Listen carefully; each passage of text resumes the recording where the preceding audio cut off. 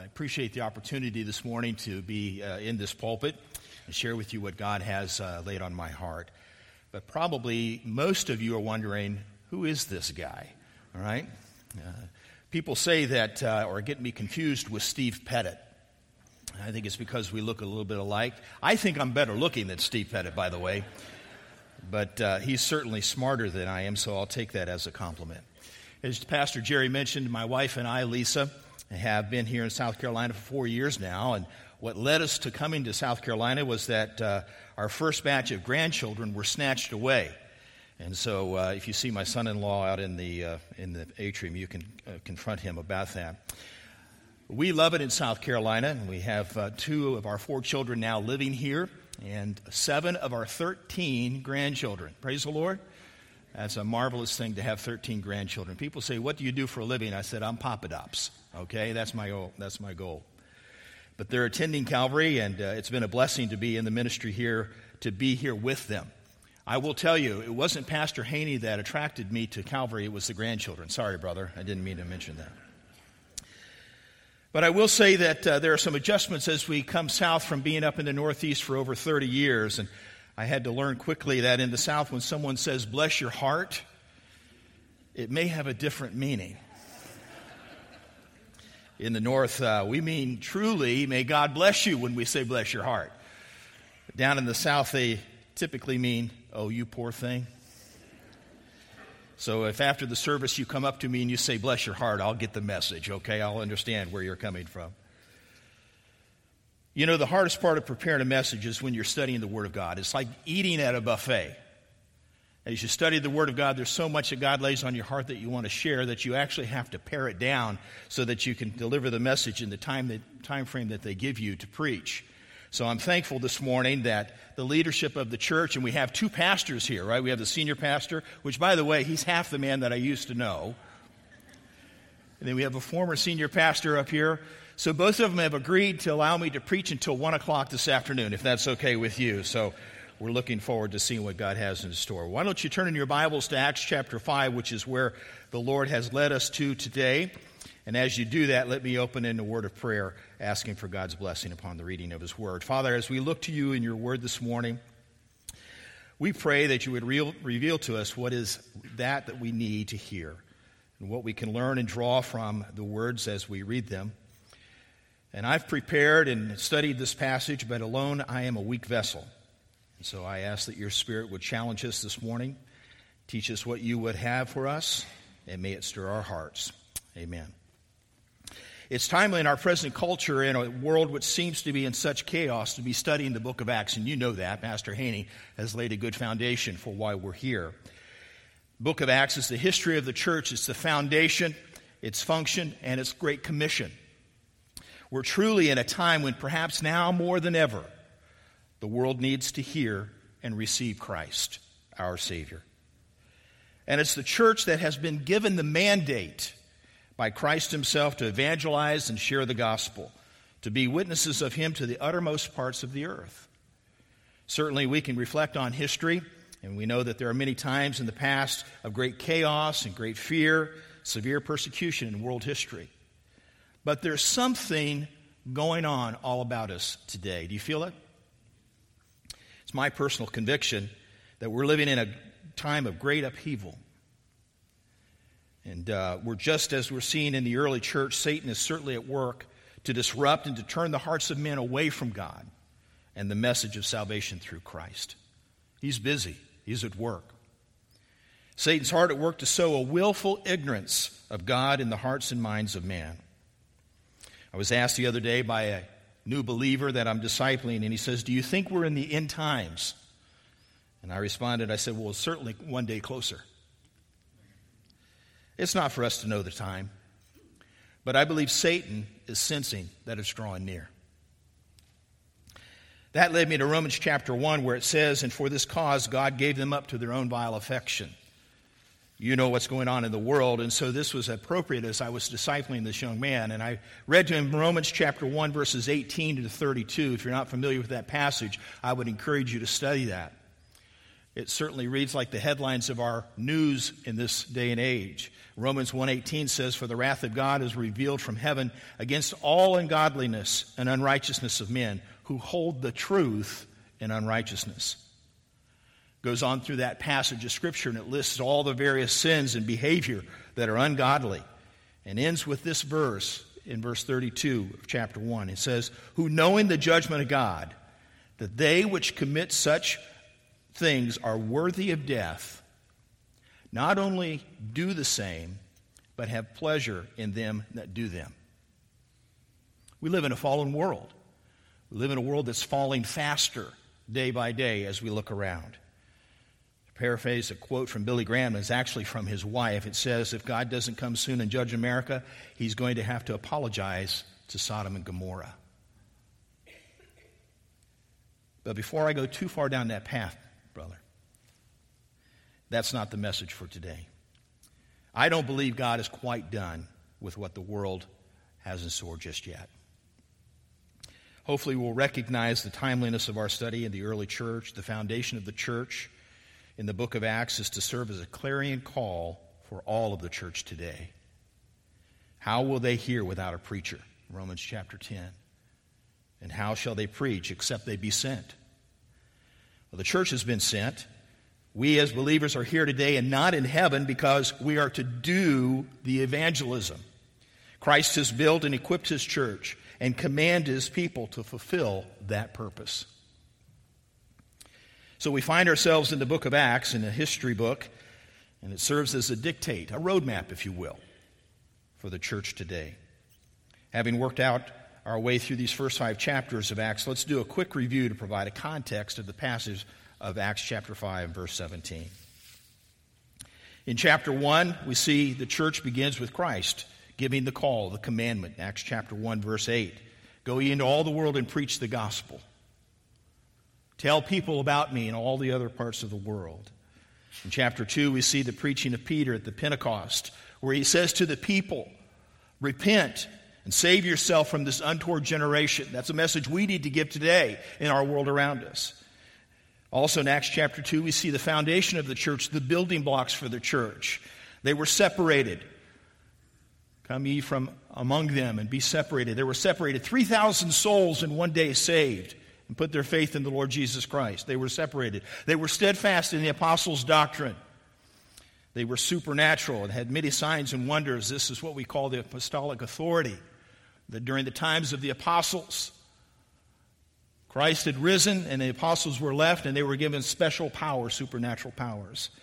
The church was sacrificial, and they shared as they had need, and they had singleness in one accord, singleness of mind and heart. And it was a successful church, having favor both with God and man. And we see the church grow. 3,000 people in one day. It's growing. Chapter 3, Pastor Robert says, "What's in a name?" What is that name? The name is Jesus, the Prince of Life. They are his witnesses. Jesus, the Son of God, is risen. He's the healer. He's our Savior. What's in a name? Chapter 3, Brother Arms talks about the Holy Spirit sermon.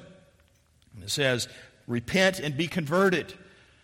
It's not enough just to repent, but it's to be converted, to change, to effect change in your life, change your behavior, change your thoughts, change your actions, that you may be a witness for Christ, and indwelling Holy Spirit empower you. Pastor Horn in chapter 4 says, "Success breeds opposition." It's our first persecution that we read about here in the first 5 chapters of Acts. With great growth and success, it grieved the authorities. The high priest, the Sadducees, those in control of the temple were grieved by this massive revival of thousands of people. We also see in verse 12 of chapter 4 the great gospel verse, "Neither is there salvation in any other, for there is no other name under heaven given among men whereby we must be saved." Then Brother Chase in chapter 4 says that "Been with Jesus" was his title. In chapter 4, verse 13, it's the source of boldness. "Now when they saw the boldness of Peter and John and perceived that they were unlearned and ignorant men, they marveled, and they took knowledge of them, that they had been with Jesus." It was obvious to them. Chapter 4 Pastor Wells talks about the power of prayer, also powerful. Appreciate the many that have been prayed for me this week as I prepare. It's been 4 years since I've been in the pulpit, but I love it, and I'm looking forward to seeing what God has in store for us. But the power of prayer in chapter 4. An empowered church is a praying church. I'm reminded of Charles Spurgeon. Charles Spurgeon, when he would preach, he would down in the basement below his pulpit, he would have a furnace room, and he would have his deacons, and he would have the leaders of the church and the men of the church, and they would be on their knees sitting around the furnace in the basement praying for Spurgeon as he was preaching the Word of God. An empowered church is a praying church. An empowered church is saturated in the Word of God. We need to be steadfast in the apostles' doctrine, and we need to be steadfast in the Word of God. All Scripture is given by the inspiration of God. It's profitable. That word profitable, we like that word, don't we? That word profitable. For doctrine, for reproof, for correction, and instruction in righteousness, that is right living according to the Word of God. An empowered church has to be saturated in the Word of God. An empowered church is an emboldened church. Chapter 4, verse 3, it says that they spake the Word of God with boldness. That boldness comes through the indwelling of the Holy Spirit, through the power of God working through us. Then in chapter 4 and then on to chapter 5, Pastor Jerry gave us a wake-up call. And there were really two parts of that call to display. The first was the church was unified. The church had a unity with one heart and with great power and great grace. But we also witnessed a great depravity. We saw Ananias and Sapphira. We saw the story, you know the story. But that highlighted, punctuated for us the need for the church to be holy and to be righteous. We need to be right living according to the Word of God. And we see that great fear came upon those that witnessed that action with Ananias and Sapphira. And we must be aware in our church of sin that could creep into the church. We need to deal with it. As Peter dealt with Ananias and Sapphira, we have to deal with sin in our lives, and the church has to deal with sin with believers that would come into these doors. We saw the unity of the church and the great depravity. So as we come together this morning in the middle of chapter 5, and I trust you've turned to chapter 5 and are there with me, there's yet another account of persecution. Remember what I mentioned earlier. With success comes Satan. Whenever a church is successful, you can count on persecution. Whenever a church is successful, you can count on Satan creeping in unawares. We need to be aware. Be sober. We need to be sober, be vigilant. For our adversary, the devil, is a roaring lion, walketh about, seeking whom he may devour. 1 Peter 5:8. Familiar verse to you. But have you really studied that? It says, be sober, that is to be alert. Be vigilant, be aware. For your adversary, that is Satan, walks around like a roaring lion, seeking whom he may devour. You know, Satan doesn't walk right up to you and say, hey, I'm here and I'm looking to take you. Or I'm looking to cause you to stumble. Satan creeps in behind the bushes like a lion would of his prey, and then he leaps out at a time when he sees his opportune. We need to be aware, be sober, and be vigilant. And so now if you're still with me, and I'm looking at the clock and I still have 2.5 hours to go, so praise the Lord for that. Let's look at Acts chapter 5. Beginning as a backdrop, we look at Acts chapter 5, verses 12 through 16. Pastor Jerry did share some of that, but I want to go through it again because I believe it serves as a great backdrop to our passage of Scripture that we start in verse 17. So let me read 12 to 16 along with you. I'm reading from the King James Version. That's because I'm an old man. And verse 12 says, and by the hands of the apostles were many signs and wonders wrought among the people, and they were all with one accord in Solomon's porch. And Solomon's porch is around the temple. It's kind of like what we like here in the South to have a front porch. And you can see Peter and John standing on Solomon's porch. It's an area that Peter had preached at before. It's also an area that Christ had preached from. So it was a very popular gathering spot for preaching. And so they're preaching at Solomon's porch. In verse 13, and of the rest durst no man join himself to them, but the people magnified him. Keep that in mind. We're going to come back to that in just a second. And believers were the more added to the Lord, multitudes both of men and women, insomuch that they brought forth the sick into the streets and laid them on beds and couches, that at the least shadow of Peter passing by might overshadow some of them. And in verse 16, there came also a multitude out of the cities round about unto Jerusalem, bringing sick folks and them which were vexed with unclean spirits, and they were healed, every one.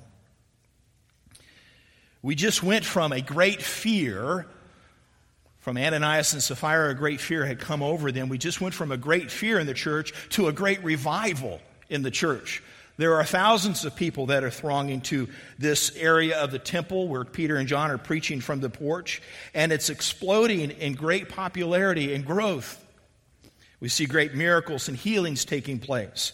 People are coming from not only the city of Jerusalem, but they're coming from the regions all around Jerusalem. And they're bringing people in on cots. And they're bringing people in on couches. And their hope is that even just by walking by the shadow of Peter, that they would be healed. That the unclean spirits would be vexed from their body. People are coming from all over the region. Notice verse 13 as well, if you want to look back there with me. And it says, "And the rest durst no man join himself to them, but the people magnified them." That's one of the reasons why King James is hard when you have words like durst. It means that no men, some of the men that were there, some of the people that were there witnessing this preaching, they desired not to become part of the church. But they still had respect for the church. Well, what does that mean? Why would that be in the middle of this passage? That means what I was talking about, where sin would creep into the church. Remember what happened to Ananias and Sapphira. They sold the property. Barnabas had just been an example to them. He was the encourager, so he encouraged them. So they wanted to be like him, and so they sold the property, and they're going to give the proceeds to the church, right?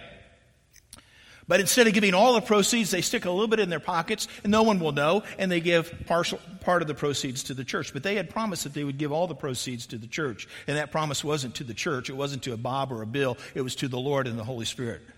And so Peter said, "Why have you grieved the Holy Spirit?" Boom, and they dropped dead. And so all the church had great fear. Part of that fear led to some people that were witnessing this preaching from Peter and John to stop and to halt and to say, I'm not sure I want to be a part of this. I respect what you're saying. That's why I'm here listening. But I've got some hesitancy. And that hesitancy could very easily be just as they had with Ananias and Sapphira. Where there's a sin, there's something in their lives. There's something that they have, something that they possess, something that controls them, that they're just not ready to give up. And they're afraid that if they were to say that they're believers in Christ and not give up all of that sin and repent and change their lives, the same thing could happen to them that happened to Ananias and Sapphira. So while they respected the preaching and the teaching, they were not quite sure they're ready to make that investment in that change in their life. Does that sound familiar to the people that you may be witnessing to? Does that sound familiar to you? I was 29 years old before I got saved. Rising up in the corporation, going quickly, relocated across the country 6 times. Man, I was on top of the world. Had everything going for me. Until God broke my heart. Until God got a hold of my heart. I didn't want to give up all the trappings of the success. I didn't want to give all those things up, but God broke me. And I accepted Christ as my Savior at the age of 29. Praise the Lord for that. But there are people all around us that are right on that precipice, right on that edge, where they have sin in their life. They have something in their life that's just preventing them from making that decision to accept Christ as their Savior. And so we see that in chapter 5, verse 13, where there were those that respected them, but they just weren't ready to give that up. So with great revival, great growth, and great popularity will come great jealousy and persecution. And so we transition into the second persecution that we see here in our passage for today. That's just the introduction. In our passage today, verses 17 to 32. If you'll turn there with me. Now, I was going to kind of walk you through all of these things, but I know because of time, well, let me do it anyway, right? The time is my time. When I turn off the mic, that's when we're done, right? Amen? Okay. 17 to 32. We're going to look at the verses individually. I tend to go expository through the preaching, through the passages. We're going to look at the verses individually, and I'll give you the points. But I want to kind of give the setting for you. You've already seen a little bit of that. The apostles are preaching from Solomon's porch, and they're preaching to thousands of people. People are coming to know the Lord. They're getting saved. They're getting healed. They're getting the unclean spirits removed from them. And it's not just 3,000, it's 5,000 of people. Thousands and thousands of people. You can see the caravans that are coming all around from the cities and the regions about Jerusalem. They're coming to hear the message. Some of them walk by Peter just hoping that his shadow would work for the healing of them. Okay? Marvelous revival. Great revival. Well, what's going to happen when you have a great revival? You're going to have great persecution. right? I remember when I got saved, I was excited for the Lord. And then I went back to work, and I was working in the corporate world, and I was working with one of my managers. He was not a very friendly man. He was a very demanding person. We were riding on the on the train, coming out of the city of Chicago, going to the airport. And I can remember him yelling this close to my face. He was yelling because the meeting didn't go well, and he was blaming me. I was the underling. I was responsible. He was blaming me. And he said to me, these words. I just recently got saved. He said to me these words. He said, "Why aren't you fighting back?" He wanted to fight. He wanted to stir something up. But I said, "You know what? I've got the peace of God in my heart.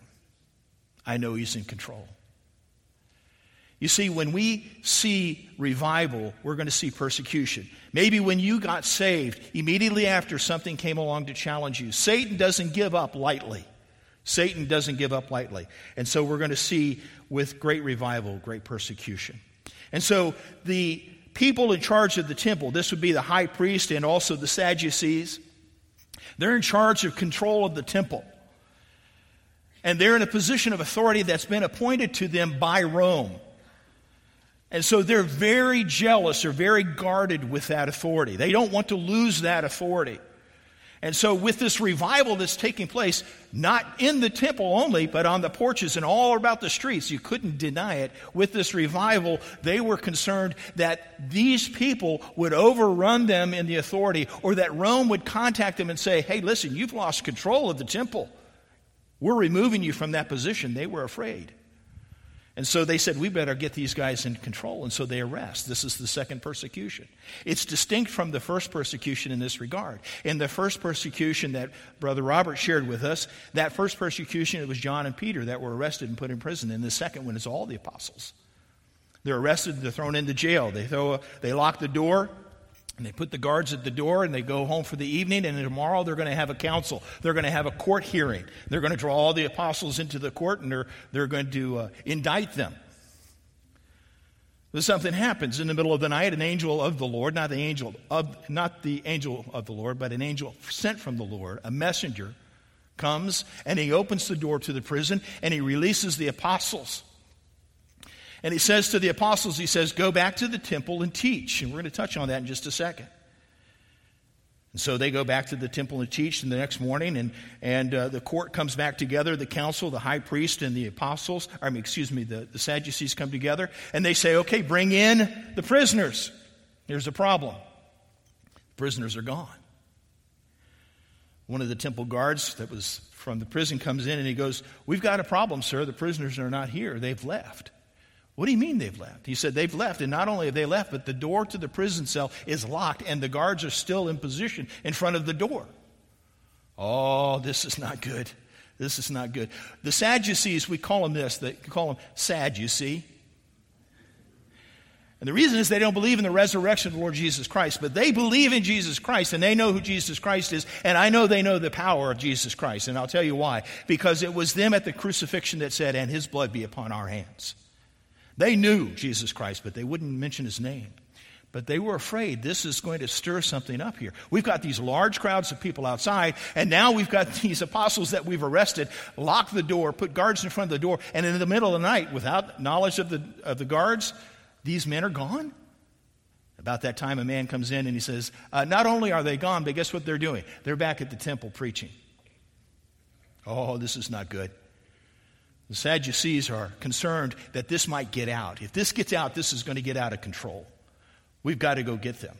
And so they send the temple guards, and they send them to go get the apostles in the midst of this large throng of people who are just in a great revival of excitement, of being healed and seeing the miracles. So the apostles are surrounded by their fan base, right? And here come the temple guard, and the temple guard come, and they say, "We can't remove them with violence. We can't go put them in shackles and drag them out of this crowd. This crowd will have our heads. They'll stone us." And so they took them without violence. But here's the interesting thing. The apostles humbly and willfully went with the prison guards back to the prison. And the next day, the council has its court hearing, and it says, "Didn't we tell you not to preach of this man? Didn't we tell you not to teach of this man and his power? Didn't we tell you that you're putting his blood on us? That's not right." That's when Peter responded and said, we ought to obey God and not man. Now be clear. The Bible also tells us in many locations that we are to obey the authority, the government, the ruling authority. But we to obey God when he overrides that authority. And Peter said, you can't hold us back from preaching the word. You can't hold us back from being witnesses for Christ. We're going to do that. We're going to obey God and not obey man. So we find ourselves in 5, verse 17 to 18, and I just want to kind of go through and give you some quick points as we go. If you'll turn with me to verse 17 and 18, let me read it, and then I'll give you some points to write down. Verse 17, it says, the high priest rose up, and they that were with him, that is, the sect of the Sadducees, and were filled with indignation. Perhaps your version of the Bible says jealousy, because that's what they were. They were filled with jealousy. In verse 18, and they laid their hands on the apostles, and they put them in a common prison. I can tell you it's interesting to be in prison, not because I was in prison, but because I preached at the prison. At least I'm pretty sure that's what it was. It was interesting. I'd go into the prison, and I'd been there for 13 years when we finally moved to South Carolina, and prisons in New Hampshire. And I used to tell the men who were there in the chapel, I'd say, to some of you, I've been here in prison longer than some of you have been. And they'd always respond, and they'd say, yeah, but you get to leave. Prison's not an easy place. You walk into the front gate, you got to show your ID. You walk into a series of gates, and you hear the buzz, and you see the doors opening. I remember my first year preaching in the prison, they allowed us to go into maximum security. That was an interesting thing. You go into maximum security, they open up the door to the hallway of maximum security cells, and it was more of a discipleship Bible study. And they'd say, okay, you're in the third room on the right, the third cell on the right. And I was thinking as I'm walking down this aisle, this hallway within the maximum security wing of the prison, I'm walking down there, and I'm thinking, if something happens to me, they'll never get to me in time. They'll never get to me in time. Maximum security. It's not a place you want to be. And so they throw the apostles into the common prison. You see, the volume and the excitement of the people from the most recent revival, the city's filled with these people. Miracles and healings, multitudes are being added to the church. And as I mentioned, a righteous and powerful church will always bring persecution. So there's a hostile reaction that takes place from this revival. Did you know that in the world there are over 340 million Christians? That's 1 in every 8 Christians that are persecuted, that are discriminated against because of their faith. 340 million, 1 in 8. Countries like China, Russia, Middle Eastern countries, African countries, you're aware of them. We see pastors that are in prison, churches that are in hiding, and entire communities that are persecuted, taken away from their homes and enslaved because of their belief in the Lord Jesus Christ as their Savior.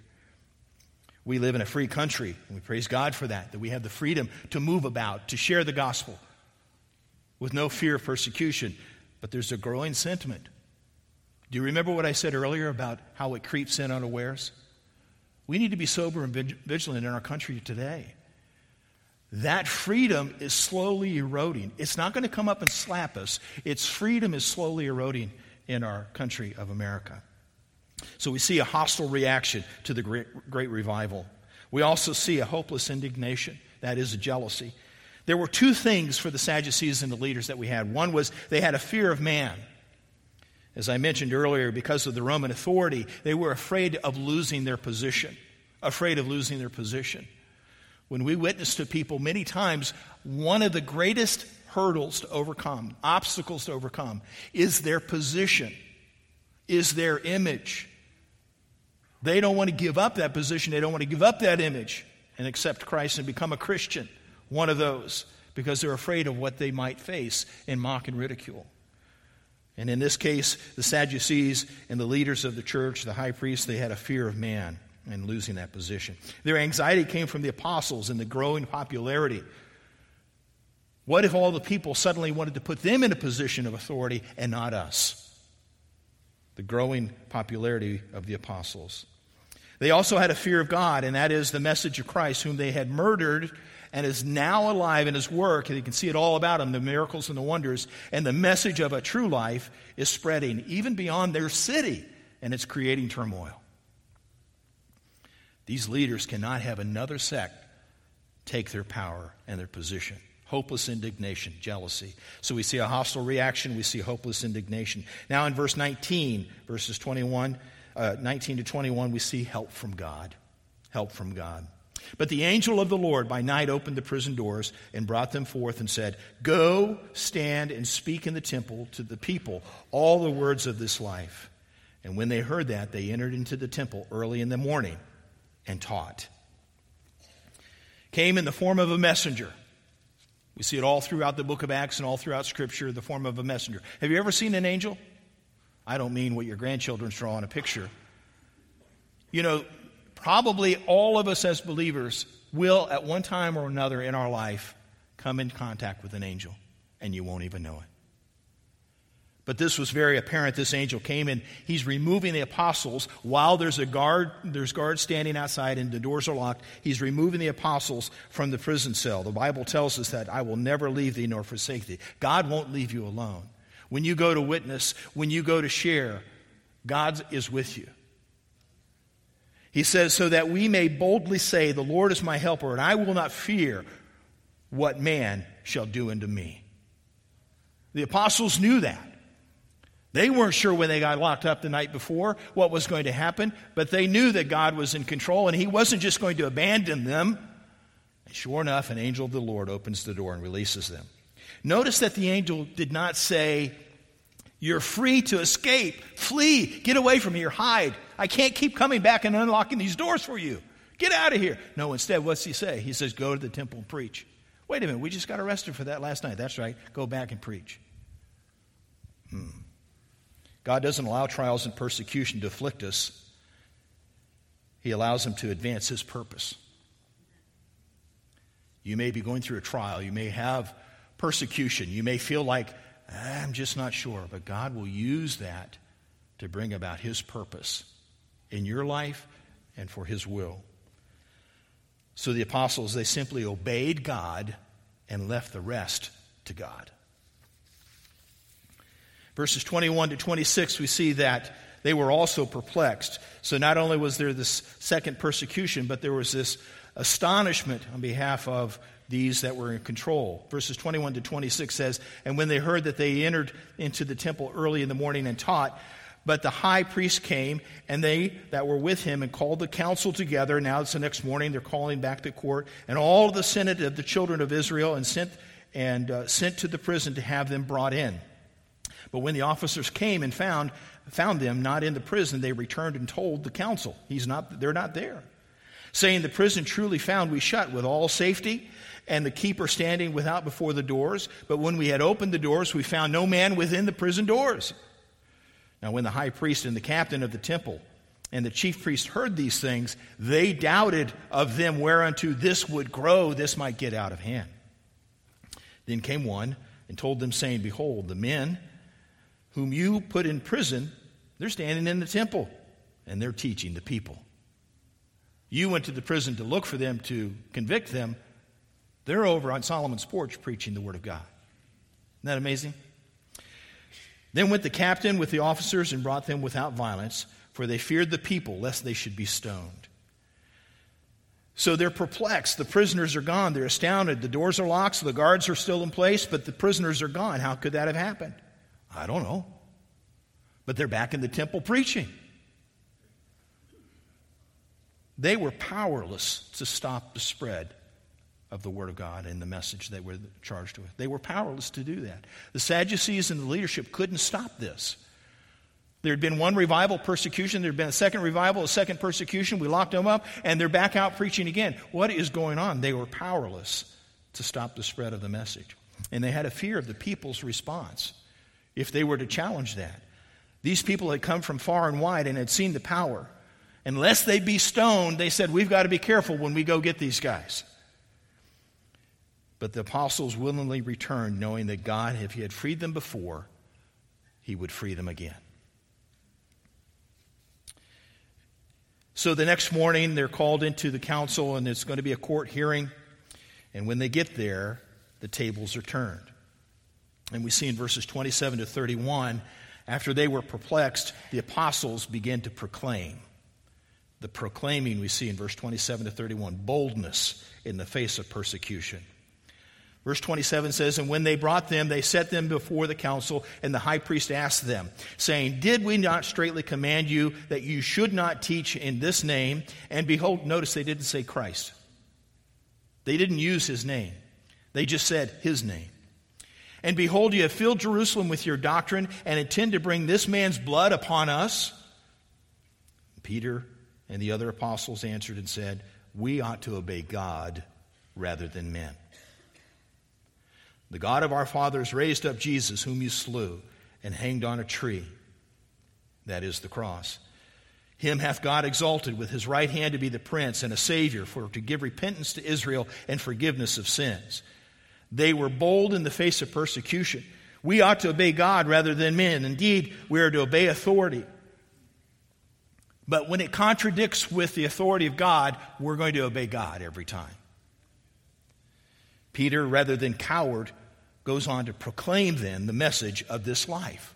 Do you remember what the angel said? Go back to the temple and preach the message of this life. What life? Well, what life were they witnesses to? They were witnesses to the life of Christ and his miracles, his death on the cross, his resurrection, and the miracles and the healings that he performed, and his ascension to heaven. They were witnesses to that. We are witnesses to what they did, to the apostles and the inspired word of God and the indwelling of the Holy Spirit. We're like the apostles. We should proclaim the message of life. He proclaims Christ crucified, risen, and sitting on the right hand of God. He proclaims Christ, the beloved Son, our Savior, is the one to give us repentance and forgiveness of our sins. He presents the gospel to the very people that would persecute him. He turns the tables.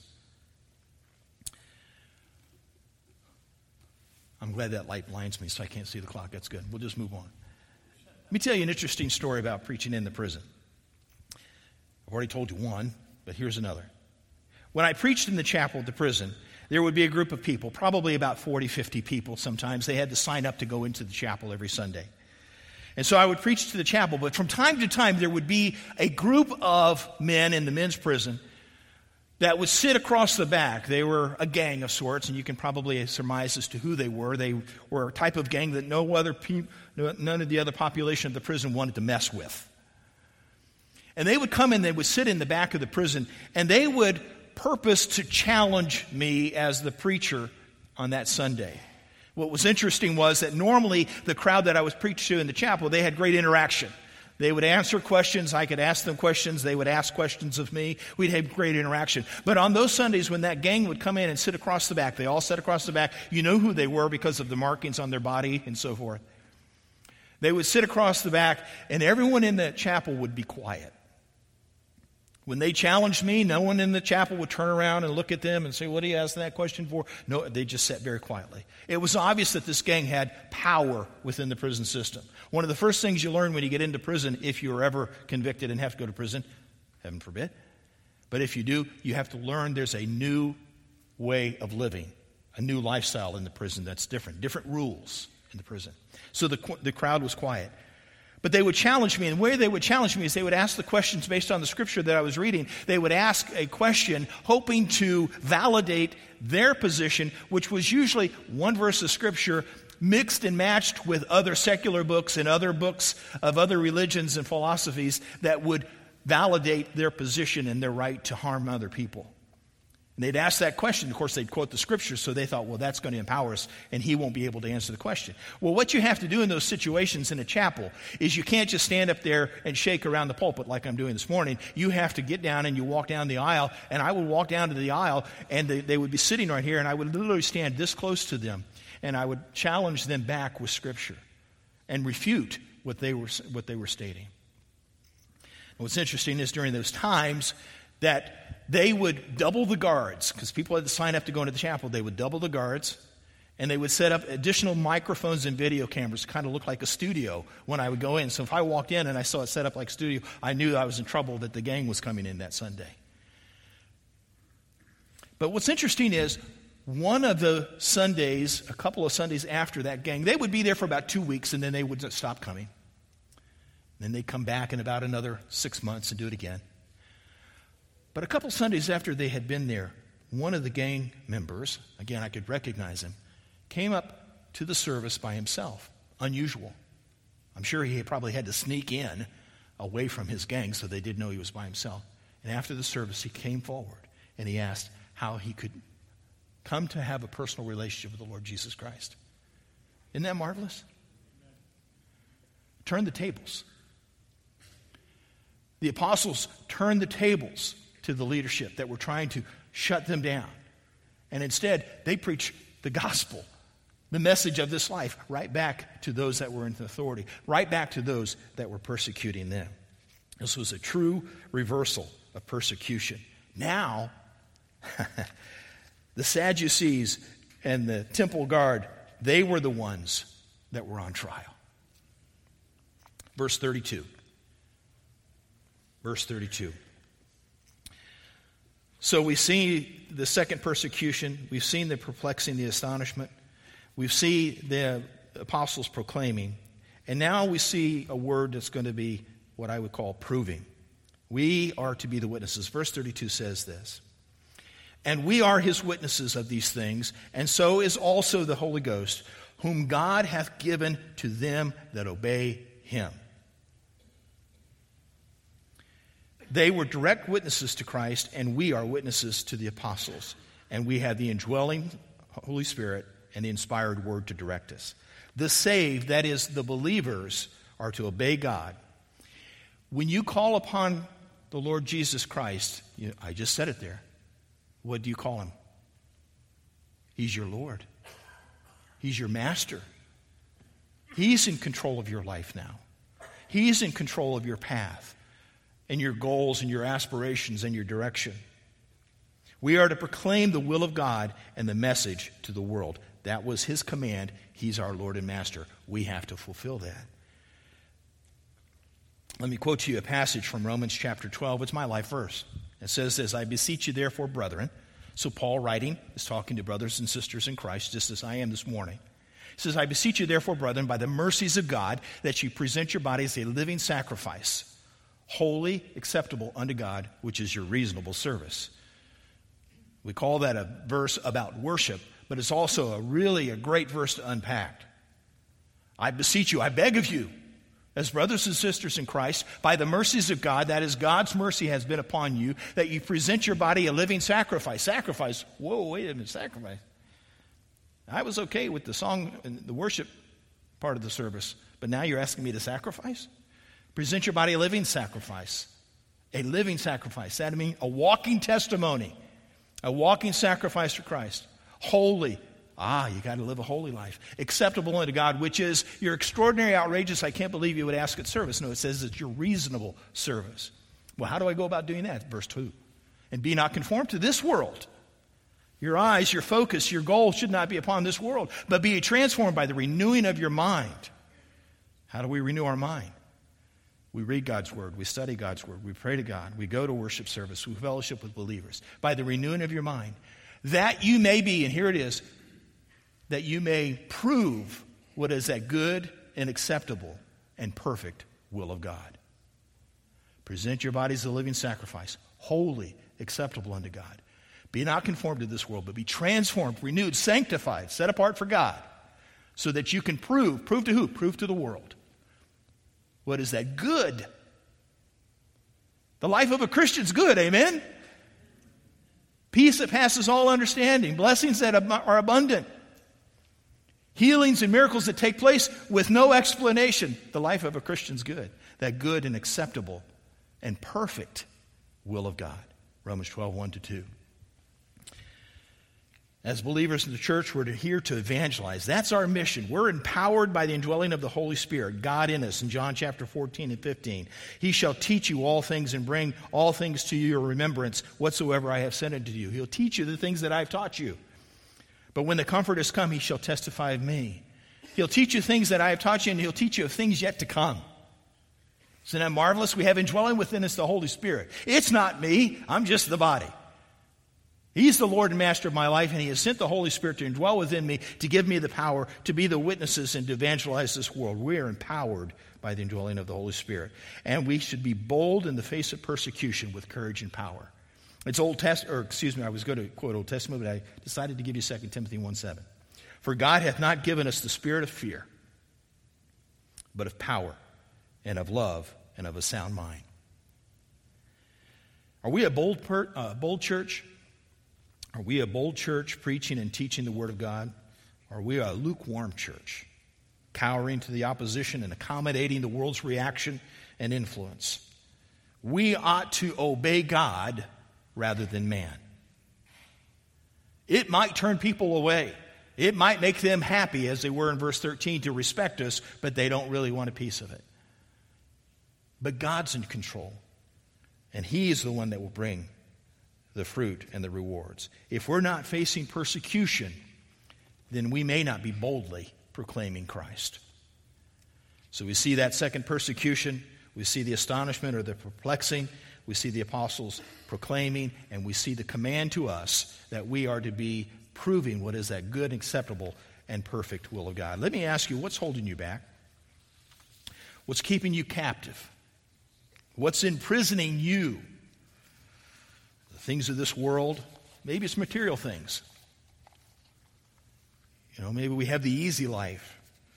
Maybe it's position and status. Well, if I get too vocal about the situation and the boss gets word of it, or the leadership of the church of the office gets wind of this, I might lose my position. Maybe it's position and status. Maybe it's pride or self-image. I'm not going to be one of those fundamentalists. Maybe it's fear. We must boldly proclaim the gospel of Christ, and in the midst of persecution and in times of rejoicing and in times of trials, we will be persecuted. We'll be mocked, we'll be reviled, but we must, through God's strength and at his command, to prove what is that perfect will of God for all the world to see and to hear.